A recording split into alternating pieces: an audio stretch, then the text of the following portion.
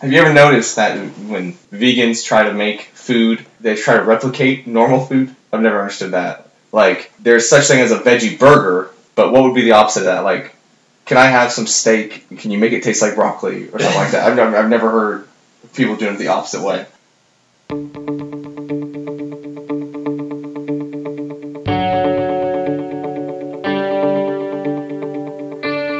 Welcome back to another episode of Things You Miss in Sunday School, where we talk about the lesser known but interesting stories from the Bible and church history. My name is Spencer. Nailed it!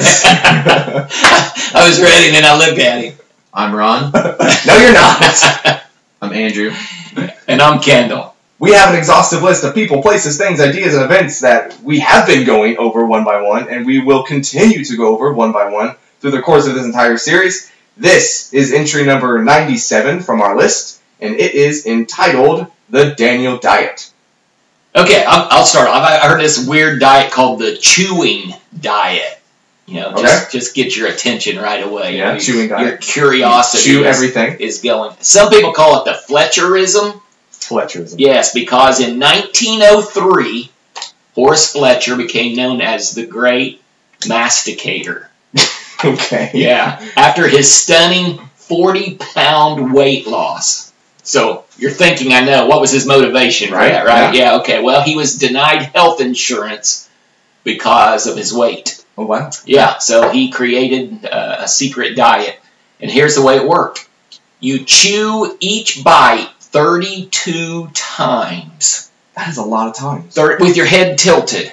Like tilted down? Yeah, you got to tilt your head down. Chew 32 times, then throw your head back, and whatever goes down, like turn to liquid because you chewed it so many times, it'll go down. Whatever doesn't go down, you have to immediately spit out.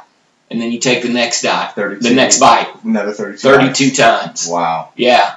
Yeah. Now his motto was, nature will castigate those who don't masticate.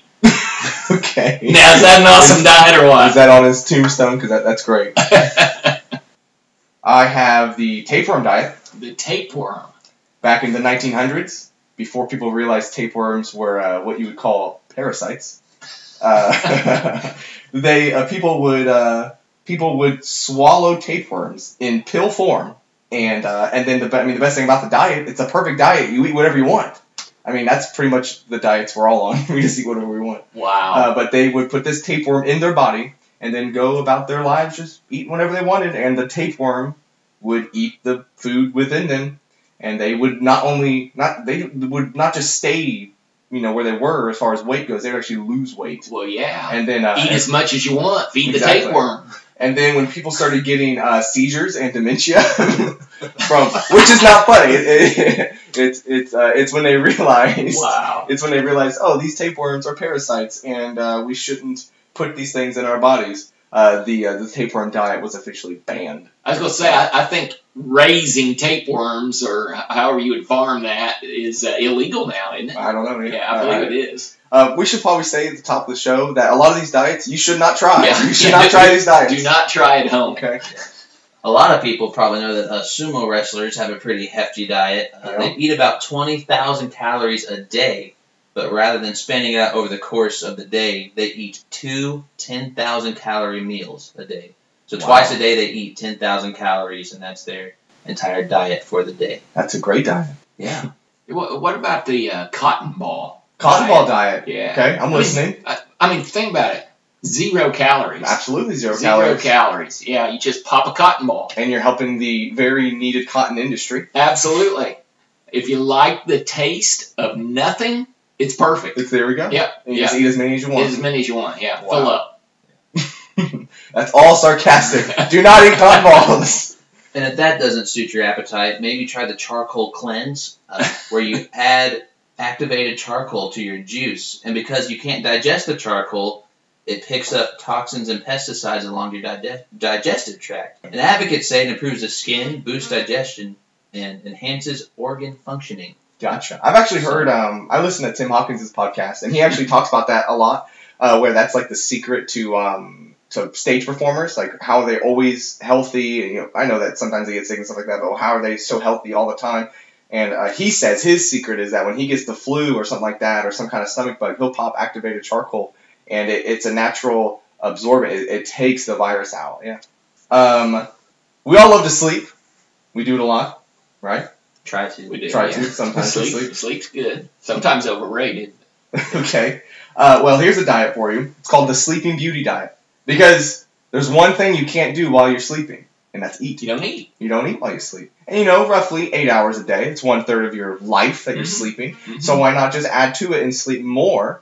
And the more and more you sleep, the less and less you eat. Therefore, Sleeping Beauty diet. Yeah, just be sedated Yeah. all the time. Oh yeah, Sleep that's away. usually the pitfall of the diet. Is in order to sleep so much, you have to take pills and stuff like that to force yourself to sleep. Yeah. And that's where it gets really negative. Plus, you're just sleeping all the time, which is not really the greatest either. This one's called the Vision diet. Vision diet. As you definitely know, the most appetizing things are red and yellow. But think about it. McDonald's, red and yellow. Yeah. Burger King, I mean, there's red and yellow in there. Wendy's is red. Taco Bell has red in it. I guess red and yellow are the most appetizing colors.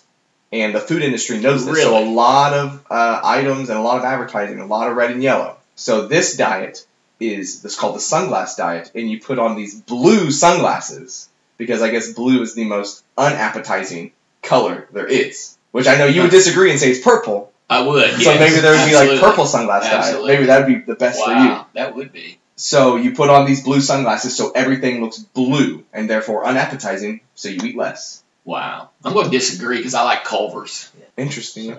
Today, in today's episode, we're talking about the Book of Daniel, which most people know the Book of Daniel. Probably the most famous story from Daniel is Daniel in the Lion's Den. Maybe a lesser known fact about Daniel is the Book of Daniel is where we get the stories of Shadrach, Meshach, and Abednego. It's in there as well. And actually, in this story that we're reading today, it includes Daniel, Shadrach, Meshach, and Abednego. They're all in this one. And it's from the first chapter.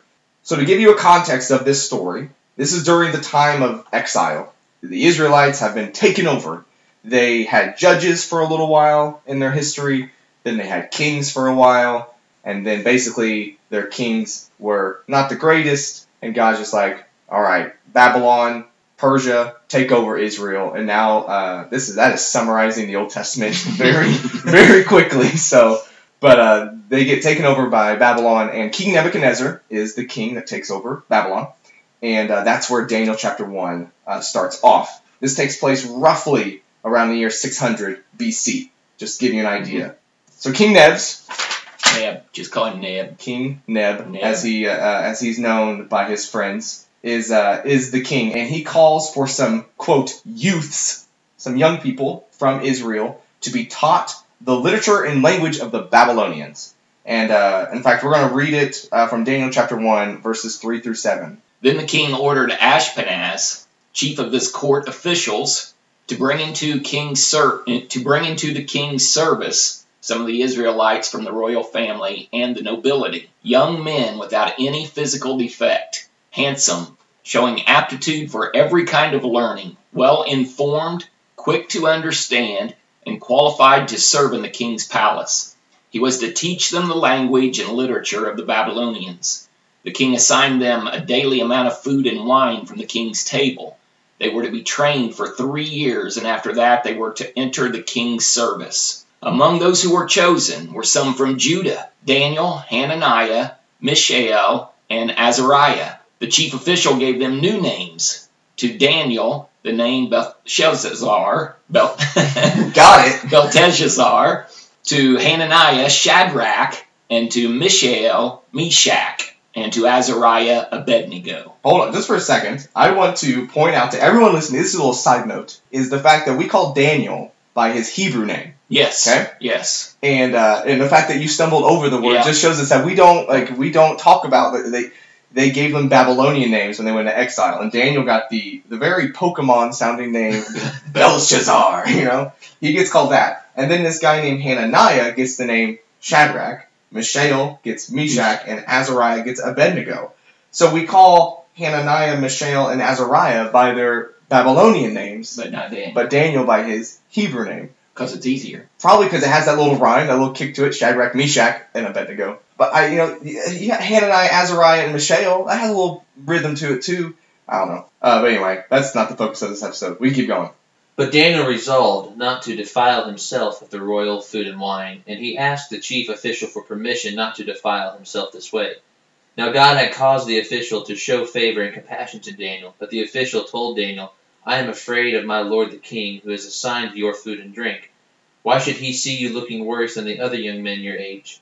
The king would then have my head because of you. Daniel said to the guard whom the chief official had appointed over Daniel, Hananiah, Mishael, and Azariah, please test your servants for 10 days. Give us nothing but vegetables to eat and water to drink. Then compare our appearance with that of the young men who eat the royal food, and treat your servants in accordance with what you see. So he agreed to this and tested them for 10 days. I've heard it put this way. This is the first and last time a teenager refused to eat meat and only wanted his vegetables. First and last First time. and last time. Just give me the veggies. Just give me the veggies and water. Don't give me any of that bacon and stuff. Anyway, this is verse 15. At the end of the 10 days, Daniel and his 3 friends, they looked healthier and better nourished than the young men who had been eating the food assigned by the king. So after that, the attendant fed them only vegetables instead of the food and wine provided for the others. God gave these 4 young men an unusual aptitude for understanding every aspect of literature and wisdom, and God gave Daniel the special ability to interpret the meanings of visions and dreams. When the training period ordered by the king was completed, the chief of staff brought all the young men to King Nebuchadnezzar, and the king talked with them, and no one impressed him as much as Daniel, Hananiah, Mishael, and Azariah.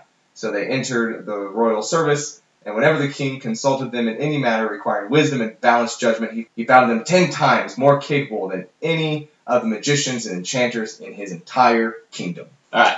So, basically, they request not to eat the king's food or drink the king's wine. They just want to eat vegetables and just drink water. Of course, the first question you want to ask is why? So, a couple things to point out is probably the reason why they didn't want to eat the king's meat is because they wanted to stay what the Old Testament calls clean. Correct. Right? In the first 5 books of the Bible, the Exodus and Leviticus and Numbers and Deuteronomy, those all have a whole bunch of laws in them.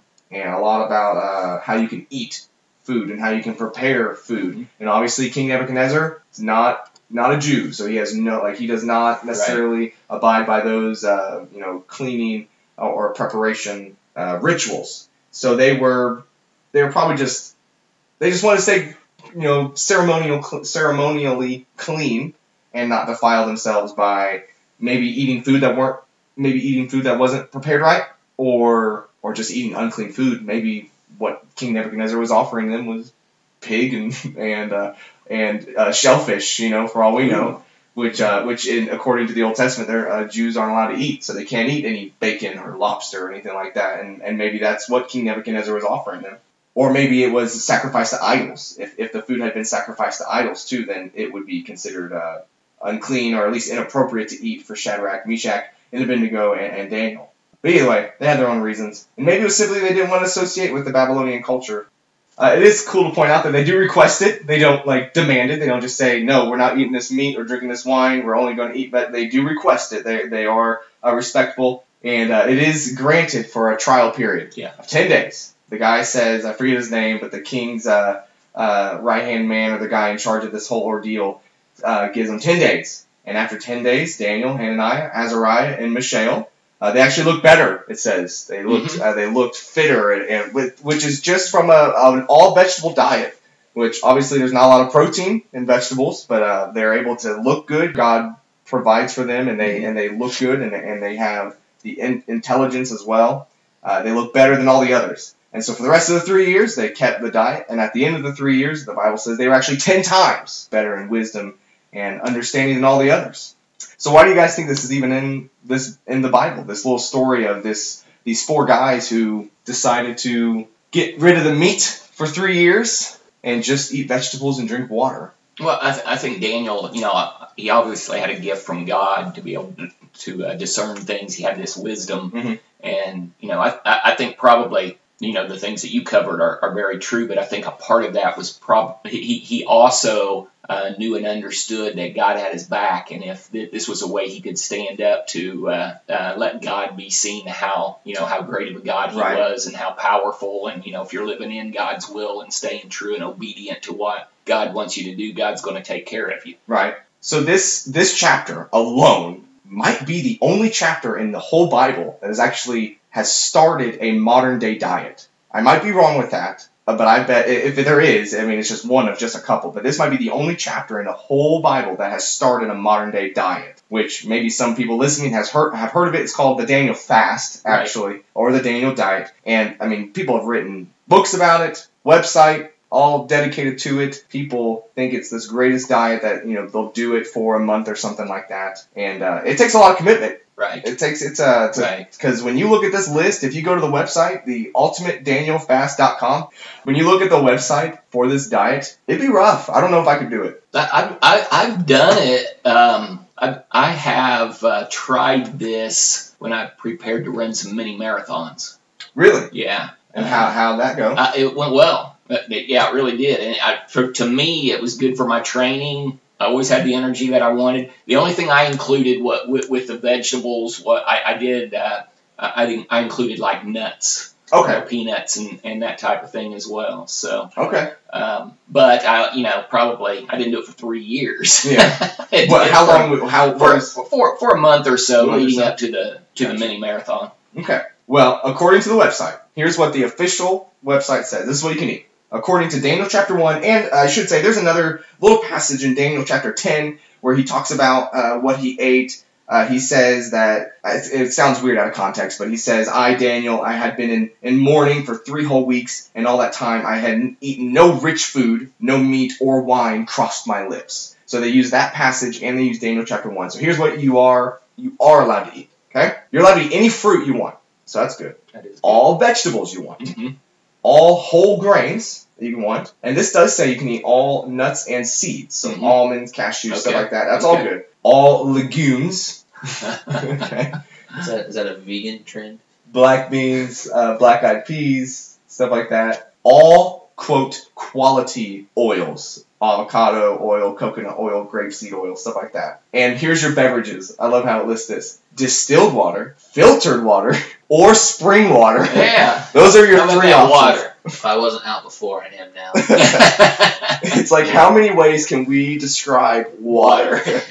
Distilled, filtered, or spring, your choice. Can it be hot or cold? I don't know, it doesn't say it. Probably not. Probably has to be lukewarm. You can also have like coconut milk, rice milk, soy milk, stuff like that. But here's what you need to avoid. So here's all the good stuff. Here's the problem. So all that sounds great. Herein lies the problem. This is where it goes down. Yeah, I'm on board so far. And then when it says foods to avoid on the Daniel Fast, all meat, gone. Yeah. No bacon, no beef, no eggs, no fish, no nothing, no pig, nothing. I love that it lists buffalo specifically. It does say buffalo on the list because that's in our grocery stores. Well, there was a B-dubs back then, right? I guess so. Yeah. It was a Buffalo Wild Wings. Exactly. I mean, how could you enjoy some fresh carrot sticks without some buffalo sauce? Exactly.